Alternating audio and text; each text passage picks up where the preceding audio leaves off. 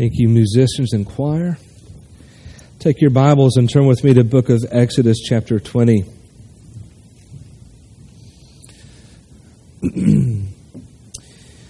One of the very first lessons that we teach our children, one of the first lessons that maybe you and I were taught ourselves, is the lesson to share. All right? Share our toys and, all of those things. In life, however, as you grow older, we learn that not everything is meant to be shared. For instance, a unicycle. That's kind of hard. A bite-sized piece of candy doesn't really, and not really intended to be shared. We learned also that certain relationships, marriage, no sharing involved there either. See, there's a reason, though. Well, why? Why is it that in certain areas of life, sharing is a good thing to do, but there's some areas, they're cordoned off, and no, sharing just isn't allowed. I think the answer kind of comes with the study of our very first command. We're beginning this series. Last week was an introduction, and today we're looking at command number 1. You shall have no other gods. In other words, no sharing allowed. The attention you give to me, God says, you give it only to me. Reason why that command is so important, and I believe why it comes number 1, is because it will be the basis for every other command. If we have hearts and minds that are divided in serving other gods, other things that we assign value to and we worship, we will find failure in all of the other commands. You will find it very difficult to watch your words. You'll find it very difficult to honor the Lord's Day. You will find it very difficult to honor your father and mother if you've got a problem with God being first and only in your life. So this morning we're going to examine why this command, why is it so important to have no other gods before Yahweh, before the Lord. There's a lot of questions to be answered too that this text brings up, and so to really begin, first of all, we're just going to begin with prayer. Let's ask God to just anoint this time together in our worship as we look at this first command. Heavenly Father, you first told us, you shall have no other gods before me. And Lord, just in those few short words, it means a lot. And there's a lot of information bound up within that phrase. God, as best as humanly possible, in about 30, 40 minutes or so, I've got to unpack it and let's examine it together as a congregation. Then we're going to put it all back together in a way that will challenge our hearts and lives and help us to please you more. And so, God, I can't do this apart from you. Matter of fact, it's not even about me at all. It's all about you. So, Father, we just ask, God, that you take charge of this service. And that through just my speaking, Lord, there'll be some words that will challenge and maybe even refresh the hearts of those here. But most importantly, God, we want you to be exalted. We want you to be blessed at the reading of your word and the preaching of this sermon. In Jesus' name that we pray. Amen. So, like every verse of Scripture in the Bible, context is key. So let's talk about the context of this verse. You shall have no other gods before me. What's the context? Remember, this is Exodus. Exodus, you're leaving something. Israel has now left Egyptian captivity. We're now just a few chapters away from the crossing of the Red Sea. But while they were in Egyptian captivity, they were not only under the bonds of Egypt, but also under the influence of Egyptian culture. There's something interesting about Egyptian culture. In that day, in Egyptian culture, and also other cultures present today, there was practiced what we call polytheism. Polytheism. Now, polytheism teaches that you can be devoted to multiple gods at the exact same time. In other words, there's a God for the sun, a God for the moon, a goddess for love, a God for this, a God for the dirt, a God for everything. And your job is going to be to make all of those gods happy. Now, you talk about a full-time job. It's like the proverbial spinning plates. You're just bouncing around from one God to the next, and you're trying to serve them all at one time. Now, aside from the fact that just is not a true worldview, that would be tiresome, wouldn't it? And it seems to me that wouldn't other gods get jealous? I mean, if I were like the god of something, I'd get mad if you go over here for a little while. You know, say I was the god of the sun. Don't spend time with the God of the moon. I want you to spend time with me. Right? And if you were the God of something, it just seems like it does not work. And if we were trying to worship in that way, we'd get tired. Furthermore, how do you know everybody's happy? I mean, there's all sorts of questions that come up with this right here. Well, the problem is Israel is in the middle of this culture, and they got caught up in it. And they started doing, when in Rome, do as the Romans. They started doing as the Egyptians. The prophet Ezekiel warns about all this stuff and actually records God's interaction with Israel during this time. In Ezekiel chapter 20, verse 7, God told them, each of you, get rid of the vile images that you have set your eyes on, and do not defile yourselves with the idols of Egypt. I am the Lord your God. But, he lamented, they rebelled against me, and they would not listen to me. They did not get rid of the vile images they had set their eyes on, nor did they forsake the idols of Egypt. So this first command, if we look at it in one light, it's actually going to be a relief. The Christian God, the God of Abraham, Isaac, and Jacob, there's only one.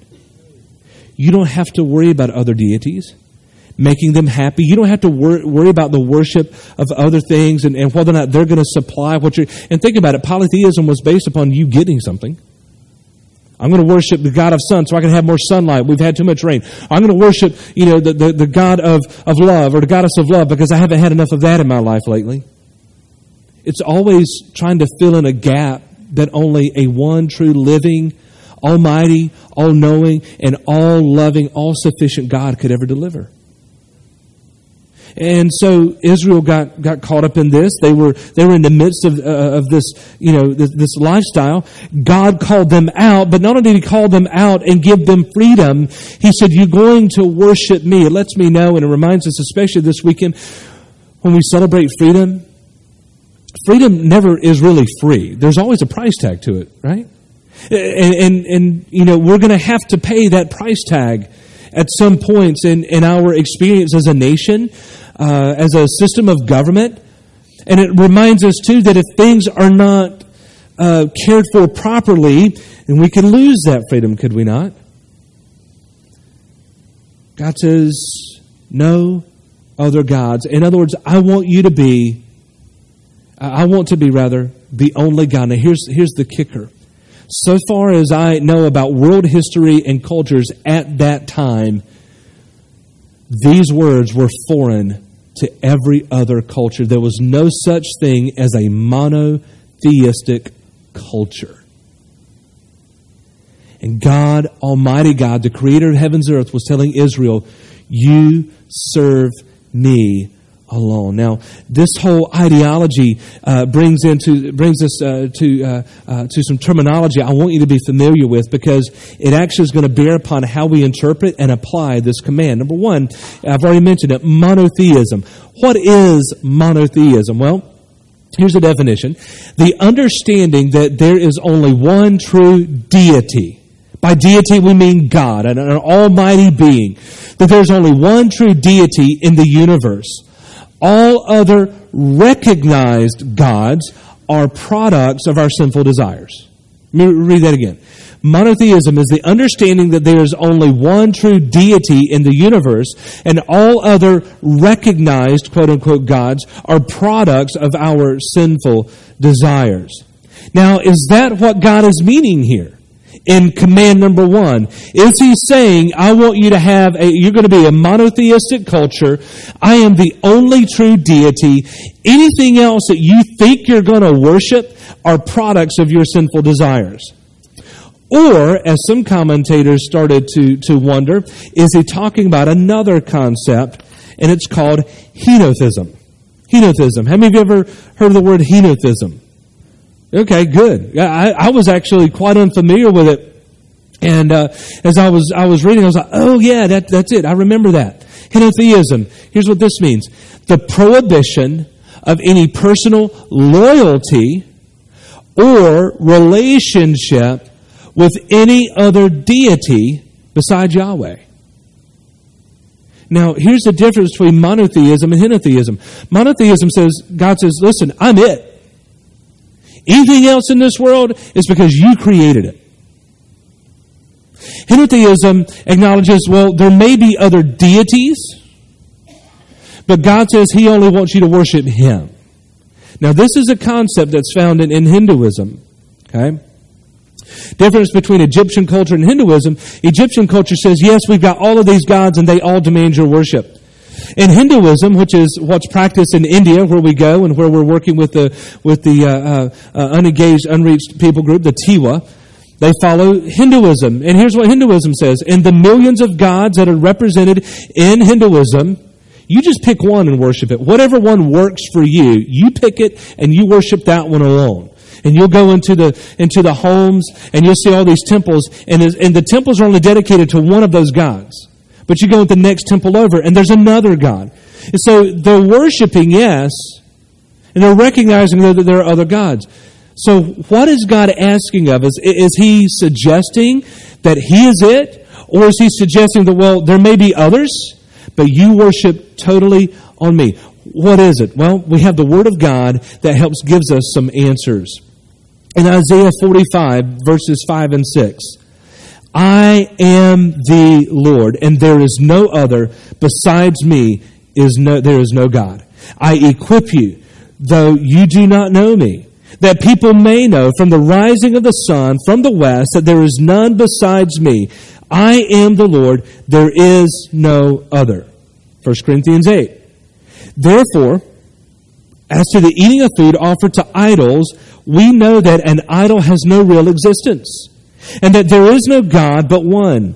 For although there may be so-called gods in heaven or on earth, as indeed there are many gods and many lords, and all lowercase letters there, yet for us there is one God, the Father, from whom are all things, and for whom we exist, and one Lord, Jesus Christ, through whom are all things, and through whom we exist. So here's the answer. Technically, no, there's no other gods. Our Lord, that's it. The Word declares it. Prophet Isaiah declared it. Paul declared it in 1 Corinthians. There is no other God, but do we function like that? No, the answer is no. We don't function like that at all. Functionally, while technically there's no other gods, functionally, we act like there are many gods in our lives, do we not? Because, listen, by our own sinful desires, we'll give a power to many, many things that's undeserved, unwarranted, and if we're not careful, we begin to worship those things. So the answer into those worldviews that I gave you, henotheism, monotheism, we're definitely, the Bible kind of leans toward the monotheism. But listen to what Jesus said in Matthew chapter 6, verse 24. No one can serve two masters. For either he will hate the one and love the other, or he will be devoted to the one and despise the other. Now here's what Jesus said. You can't serve God and money. King James uses the word mammon. Same concept there. Why in the world, of all the things Jesus could have said, you cannot serve God, or why don't you could have said like casseroles or something? Why? I mean, why that? Because, listen, Jesus sees to the heart of humanity. And He knows that from the very beginning, at the heart of humanity, we are people who want stuff. We are people who are takers. It's our nature. How many times in the course of a conversation, you may be arguing with someone, or you're just trying to make a point, you say, I just want. You're a taker. You just want something. It may not be some kind of possession you can hold with your hands, but Jesus is pointing to something that's beyond the want. It's the means to the wants. It's all of our money. And what money can get. And what money represents. Not that there is anything morally wrong against the paper money that you have in your pockets. I mean, even in my pocket, let's see what I've got. Well, that's money, right, in a form of plastic. I have these coins here. Every single one saying, God we trust. But it's kind of funny, though. That very thing that we worship is maybe we're declaring ourselves a lie, right? In God we trust. Do we really? Is there any other competition for our desires, wants, lusts, all of those things? My point here is this. Jesus, the Word of God, absolutely declares there are things in your life that you can have, and it will hold more sway over you than even God Himself. And I see this in ministry more times than I've ever cared to count or could ever count. You see, we like to give our allegiance to things that we can see, that are tangible, we can touch, we can feel, we can hear, But with God, God is a spirit, the Bible says. And we think sometimes by kind of putting Him off, maybe we can postpone something. Well, you know, maybe some of you may treat God like debt. Debt is not something you can really be, it's tangible. You can't feel it, per se. In the news over the past couple of weeks, we've been reading about Greece, and their debt has become very real as a nation, and they're paying for it now. And our devotion to God may be kind of akin to that in some kind of crazy way, because we may try to ignore it for a while, but one day you're going to have to ante up. You'll have to give an account, you see. And so therefore we are constantly reminded by the very first command. God says, you will worship nothing else but me, period. If that piece of the puzzle is missing, you won't get anything else right at all. I can promise you. I don't care how good your intentions are. I don't care how articulate you are. I don't care about your education. I don't care about your stature in society. I don't care about the influence you have with your friends, your neighbors, or whatever. I don't care what you can do on a Saturday night and then try to make up for it on a Sunday morning. It just will not fly if I am not first in your life, God says. It just is not going to work. Choosing for the Lord means making a choice that excludes every other possibility. How do we know this? Joshua, the great leader of Israel. You read in his book in the Old Testament, the book of Joshua, at the very end, what was it that he called Israel to do? You know this text. You've heard of it. Some of you may have it inscripted on something and hanging up in your home. He asked Israel, choose you this day whether you're going to serve the gods that have been in our history and in our past, or are you going to choose to serve God alone? And then he gave that well-known statement, you know this by heart, but as for me and my house, we will serve the Lord. He is recognizing and declaring for us that you too have a choice. It has not been dictated for you to honor command number 1. It's not something that's forced on you. You're going to have to choose it. You're going to have to choose it by demonstrating in everything else in your life that you're going to reject everything else and serve only God. Now, with a choice, this is important, guys, please follow me. With a choice comes love. You know why I chose every other girl on the planet except for my wife? Because I loved her more than any other. That's why I chose her. Her life has been so awesome ever since. But mine more so. With a choice comes a declaration of love. Listen to me. You can't say you love the Lord your God with all of your heart, soul, mind, and strength, and you're serving other gods. It is impossible for you to do that. It's just not allowed. It's not a part, and it's just not a concept of biblical love. That you can choose God and say, oh, I love you, I love you, I love you. But how is your life structured? Is your life structured in such a way that it demonstrates that love? What if I told my wife, I love you? I love you so much. But I go play video games. Yeah, honey, I love you. I love you, honey, so much. I'm going to go fishing for a few days. And, whatever. And what if I did that over and over with other activities and I ignored her? Do you think she would understand that my words would be true? That I really loved her?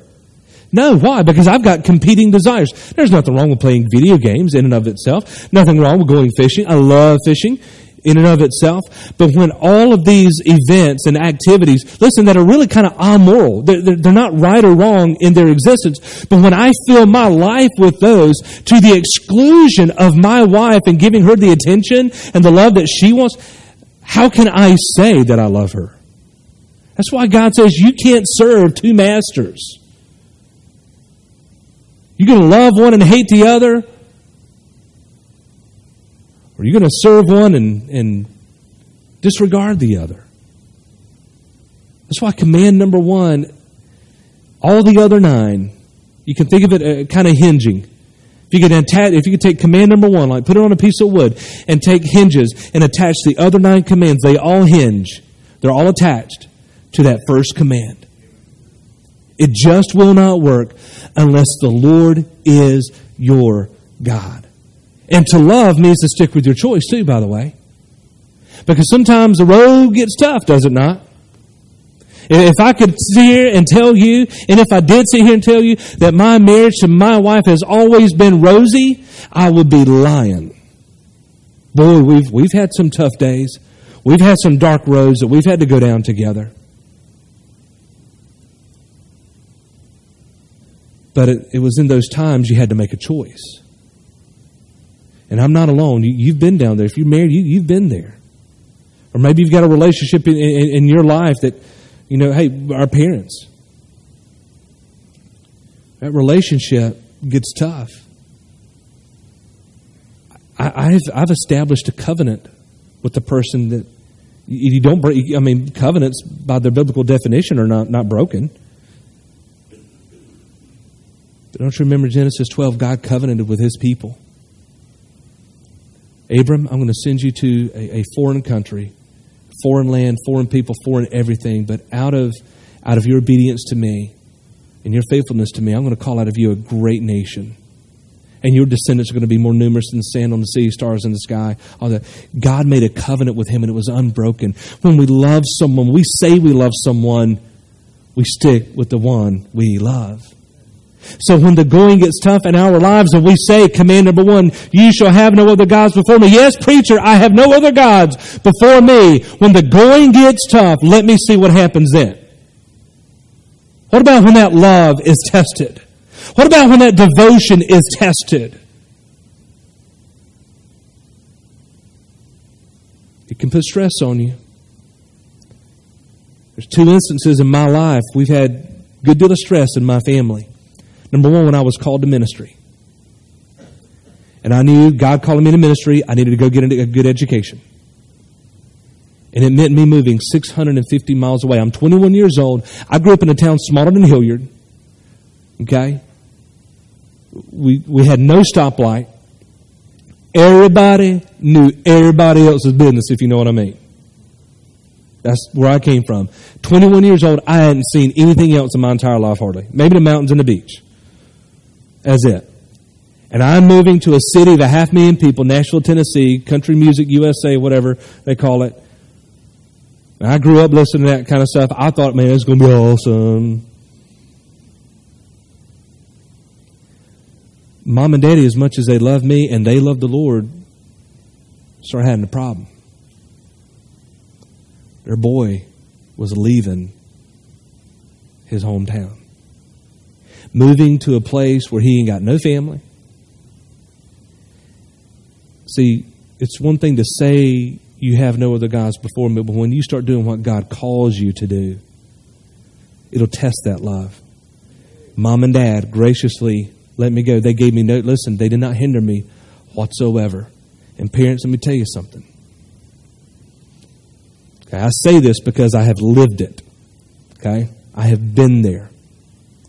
It's okay to send your children outside of Hilliard. If God calls them to the mission field, you better send them. If God calls them to and listen, do more than just be willing. Talk about it with them. It won't do you no harm. What's God calling you to do? So that was road bump number one. Met my wife in college. We got married, tied the knot. We stayed in Nashville for a couple years more.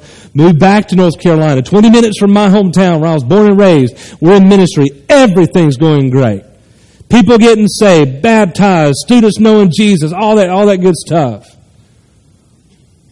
And then out of the blue, February the 2nd, 2012, Brent Tilley calls me. So, hi, I'm Brent Tilley, chairman of the Pastor Search Committee, First Baptist Church of Boulogne, Hilliard, Florida. I said, First Baptist, what? Where? What?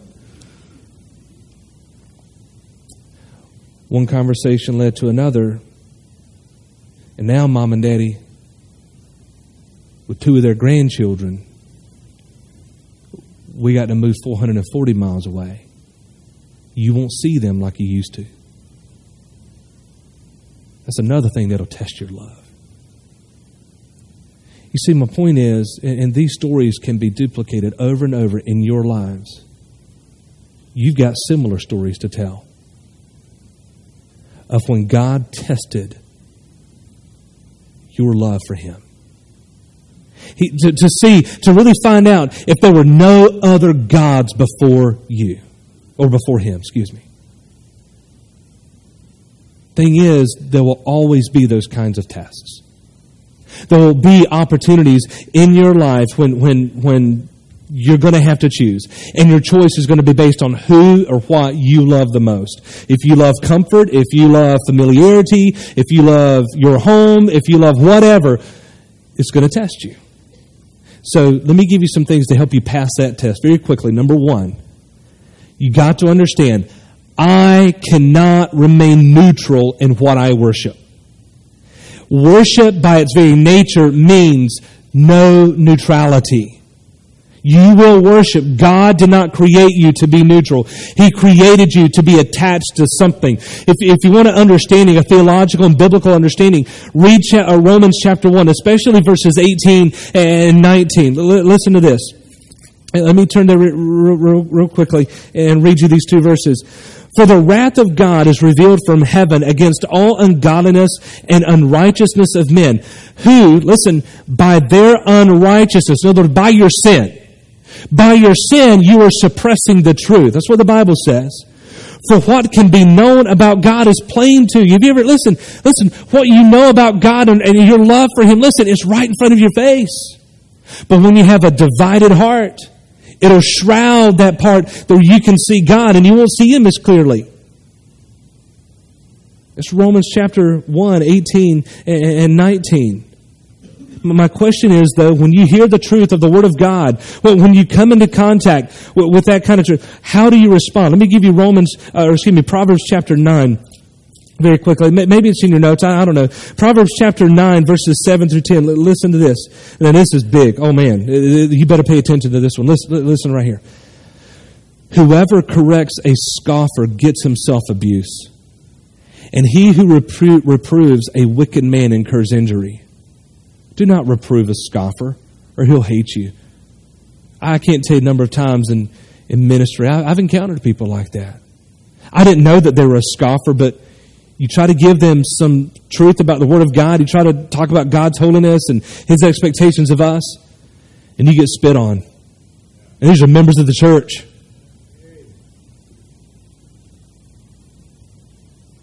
Reprove a wise man, and he'll love you. Give instruction to a wise man, and he will be wiser still.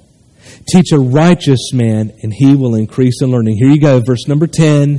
The fear of the Lord is the beginning of wisdom, and the knowledge of the Holy One is insight. You know where it begins? You got to have a good dose of fear of the Lord. Not fear like you're afraid of the monster, the boogeyman type fear. That's a fear of something that will hurt you. But I have a fear of authority. I have a fear of policemen. Not because of harm, but because of what they represent. They represent law and order. And I want to be in conformity to that. And so that's kind of like, what was the first reaction when you see the cop? You look at the accelerator and your speedometer, right? You just want to make sure I'm in conformity, right? That kind of fear, well, we realize God is God, the Lord of the universe, the maker of heavens and earth. Everything He sustains. Listen, even just by His breath, by His word. So how do you regard truth? That's going to be your first test in having no other gods before you, is realizing you just cannot remain neutral in worship. Number 2, beware of the influences that lead me to construct and worship other gods. Beware of the influences that lead me to construct and worship other gods. Listen, you are in an environment day in and day out. More so even than me. Your workplace, maybe even family members that are unsaved or at least rebelling against the Lord. You're in those influences that if you're not careful, they will rub off on you. And if you're not careful, you're going to wind up being like them. Your worship is going to start looking like that. Your cares and concerns and your reaction to the truth is going to start mimicking that which you are around. That's why it's important. And listen, and I believe in it, that the church, to a degree, we have to maintain this degree of separation from sin. Because it is an influence. And it will be an influence. You listen, there's an old saying, you lay down with dogs, you're going to wake up with fleas. But in that same breath, it is that same world that we are called to go and be salt and light. My point is, if there are no other gods before Yahweh, and if that's the lifestyle that you live, and you can prove it, and it's seen, and it's evidence day in and day out, you are more able to be salt and light into this world. But if there are other gods competing for your passions, that same life and that same world that you go out into is going to start affecting you. And you're going to start looking like it, and smelling like it, and living like it, and everything else like it. Because there are other gods competing. 2 Corinthians chapter 1, verse 12.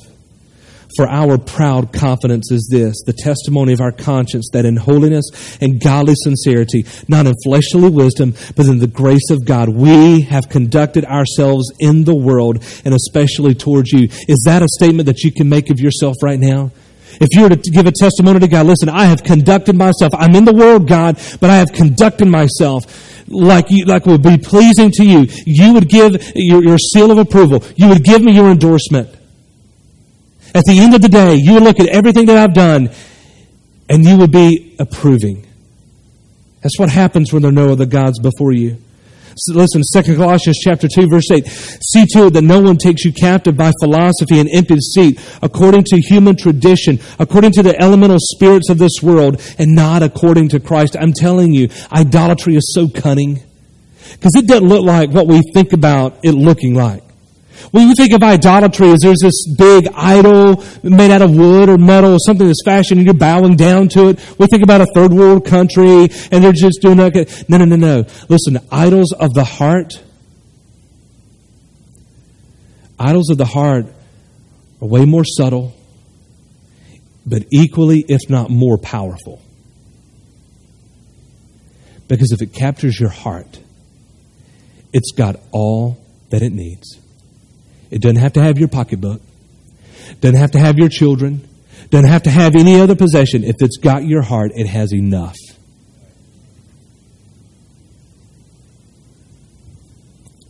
Number 3, and this is going to be like I will worship what I love the most. And what I love the most is what I'll worship. That's not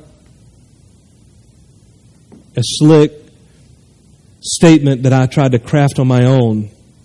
That's a restatement of Matthew 6, verse 24.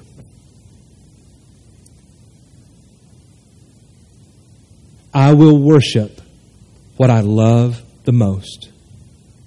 And what I love the most is what I'm going to worship. What are you worshiping this morning? Let me ask you this.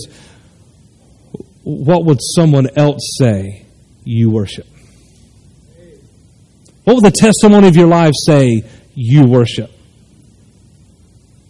Because can I just give you something? It's seen. It'll be evidenced. You can tell what people worship and what they don't. You can drive by. Sometimes you can almost drive by someone's yard and see what they worship. Not making careless judgment stuff. I'm not talking about that. You look at their lifestyle. You can tell. One of my dear friends, the last years of his life, he was my colleague in ministry, but for nearly 20 years, he was a mentor. His name was Robert West. Robert West was a missionary. And he was a member of the church that I grew up in. Matter of fact, our church ordained him, laid hands on him, sent he and his family to the Ivory Coast, West Africa, Côte d'Ivoire. He was, in technical term, he was what you call a maintenance missionary. He was a guy that worked on equipment and stuff that all of our other missionaries used to, run lights and the chapels. And he was just the maintenance guy. He was there serving the Lord, witnessing to those in the area of Côte d'Ivoire. But he was the tinker kind of guy. That's just what he did. He kept everything running smoothly. Cars and motorcycles, just did all that kind of stuff. He was a mechanic. Well, it was really cool. The way I grew up, when you had a missionary come, you always wanted to come and hear the stories. That's all you wanted. You want to see the stuff, right, that he brought back with him. You want to hear about the culture. What kind of weird food did you eat? You were kind of locked onto that, right? Because there's something interesting about it. It really was. And he would do that. He would come, he and his wife, and they had a daughter, and they would come home on furlough for about a year at a time. And then they'd go back for another 4 years or so, and then come back on furlough. And it was that way for like 20 years. But towards the end of his time, I'd grown up, and I was answered a call to ministry, and he started pouring his life into me. As a matter of fact, I didn't really catch this, but every time he was home on furlough, I don't know, maybe it's just a God thing, he was pouring himself into me. I mean, he was just pouring ministry and love. And men, can I just say this, and ladies too, grown-ups, pour your faith into the lives of those younger than you. Find somebody. Spend some time with them. Call them on the phone, write them a letter, find them here in the hallways here at church, pull them aside, have a conversation with them, invite them for a Pepsi, do something, but pour yourself. Listen, I believe had it not been for those key people in my life, I was in a life of rebellion when God called me. God called me literally out of just a life out of rebellion. Okay? and all that brought with it. Okay? But if it were not for Him and having that voice in my life, who knows where I'd be today? He taught me one day to something that they did in West Africa where he was a missionary. When an African would come to the Lord, there was a certain thing that they did. It was called burning the fetishes. You see, in Côte d'Ivoire, there was the dominant religion there was called animism. Animism. Now, it's kind of hard to describe animism, so I'm going to try to illustrate it for you as best as I can. This right here is a music stand. This music stand is made out of, metal, rubber thingies here, and the knobs are plastic, and what have you. To all of us, this is a music stand. Does this music stand influence you at all? No? It's just a music stand, right?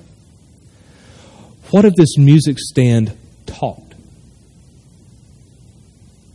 Now, that'd be totally weird, right?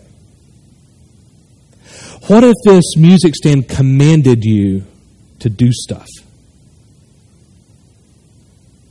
That's animism. The word itself, animism, animate, it means that the demonic powers of Satan and his imps and demons can hold sway over inanimate objects, but to that person who is captivated by that, it's a fetish, and it becomes an idol to them. And it will come alive.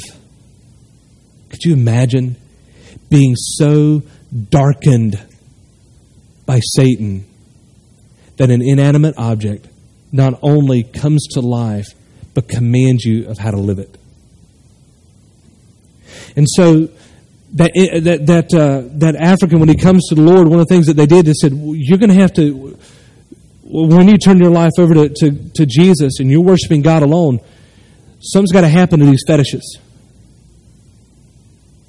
To show that they hold no more sway over your life, you're going to have to burn them. Now that's a big deal when it means that by burning your fetishes, you may lose favor with the rest of your community and village and even family. But salvation is no joking matter, and allegiance to the Lord, God alone, is something you don't play with. And our missionaries learn, if we don't get them to make that radical decision right then and there, they will turn from the Lord eventually. So are you going to burn your fetishes and show that you're ready to follow God alone? They would. They would. They would just gather them all together and lay them down and make a pile of them and set fire to it.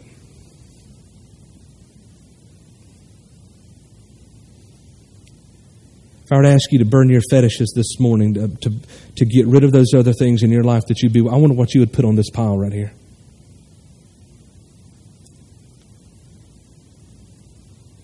What are the things that are competing with your worship of God? Well, here's what happened. After a while, they started learning that in their culture, they didn't really mind doing that so much. I mean, it was a big deal, but there was another problem. The fetish may have been burned, but it still had sway right here in their heart. And so our missionaries working in Ivory Coast, in West Africa, they developed another technique that is still used today. And it's working. They don't ask them to burn their fetishes anymore. Let's say, what is it? What's that God in your life? And they'll, here it is. You want to prove to me? You want to show to the Lord that you love Him with all of your heart, soul, mind, and strength? Leave it right there and walk away. And leave it. Just leave it. If there's no more power bound in that thing, leave it. Do you realize the amount of faith that it requires to leave something that you could see every single day. That even the great Satan himself, in trying to deceive these new converts, still doesn't have the power. Why? Because of their faith. Where does obedience to the first command start? Same place. Your faith. Where is your faith? Do you trust in your wisdom? Do you trust in your homegrown culture? Do you trust in your friends? Do you trust in your job? Do you trust in your paycheck? What is it that you really have your faith in? As I said earlier, your life will demonstrate it. Your life proves where your heart is. Bible says, command number 1, you shall have no other gods before me. And just as a reminder, in that preceding verse, just so you'll know of how special I am, the Lord says, I'm the God that gave you true freedom. I am the God that has rescued you out of Egypt, out of sin, out of slavery. I am the God whom no other God can compete with, because I can give you everything your heart's desire if your heart is centered on me. So where is your heart this morning? Where is your faith? What are your fetishes? What are those things that you've been giving allegiance to that doesn't deserve any more worship? Would you be willing to come and lay them down this morning and walk away and leave them be? Let us pray. Heavenly Father,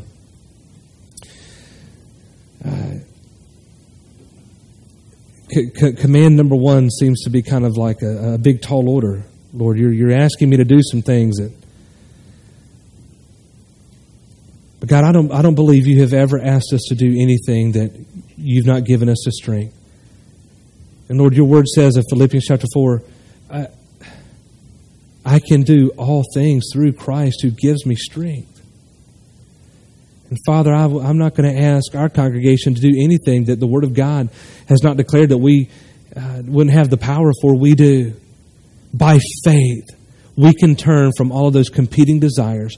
By faith, we can turn away from the gods that we are serving, the little g gods, and put you first and foremost back into our hearts, back into our lives. And let that be represented by our worship, our speech, our parenting, the way we treat our spouses, our worship and love for the church. So God, in as much as this is an invitation, this is almost just a challenge. God, what are we going to do? What are we going to do with the truth that we have heard this morning? Father, I pray that we would be like the wise man. Your word says, you rebuke the wise man, he'll become even wiser still. You rebuke the fool, the scoffer, they just turn away and ignore it. So, Father, I pray that in this invitation that there's people already here praying. The remainder of us will respond appropriately to your leading this morning. Your will be done. In Jesus' name.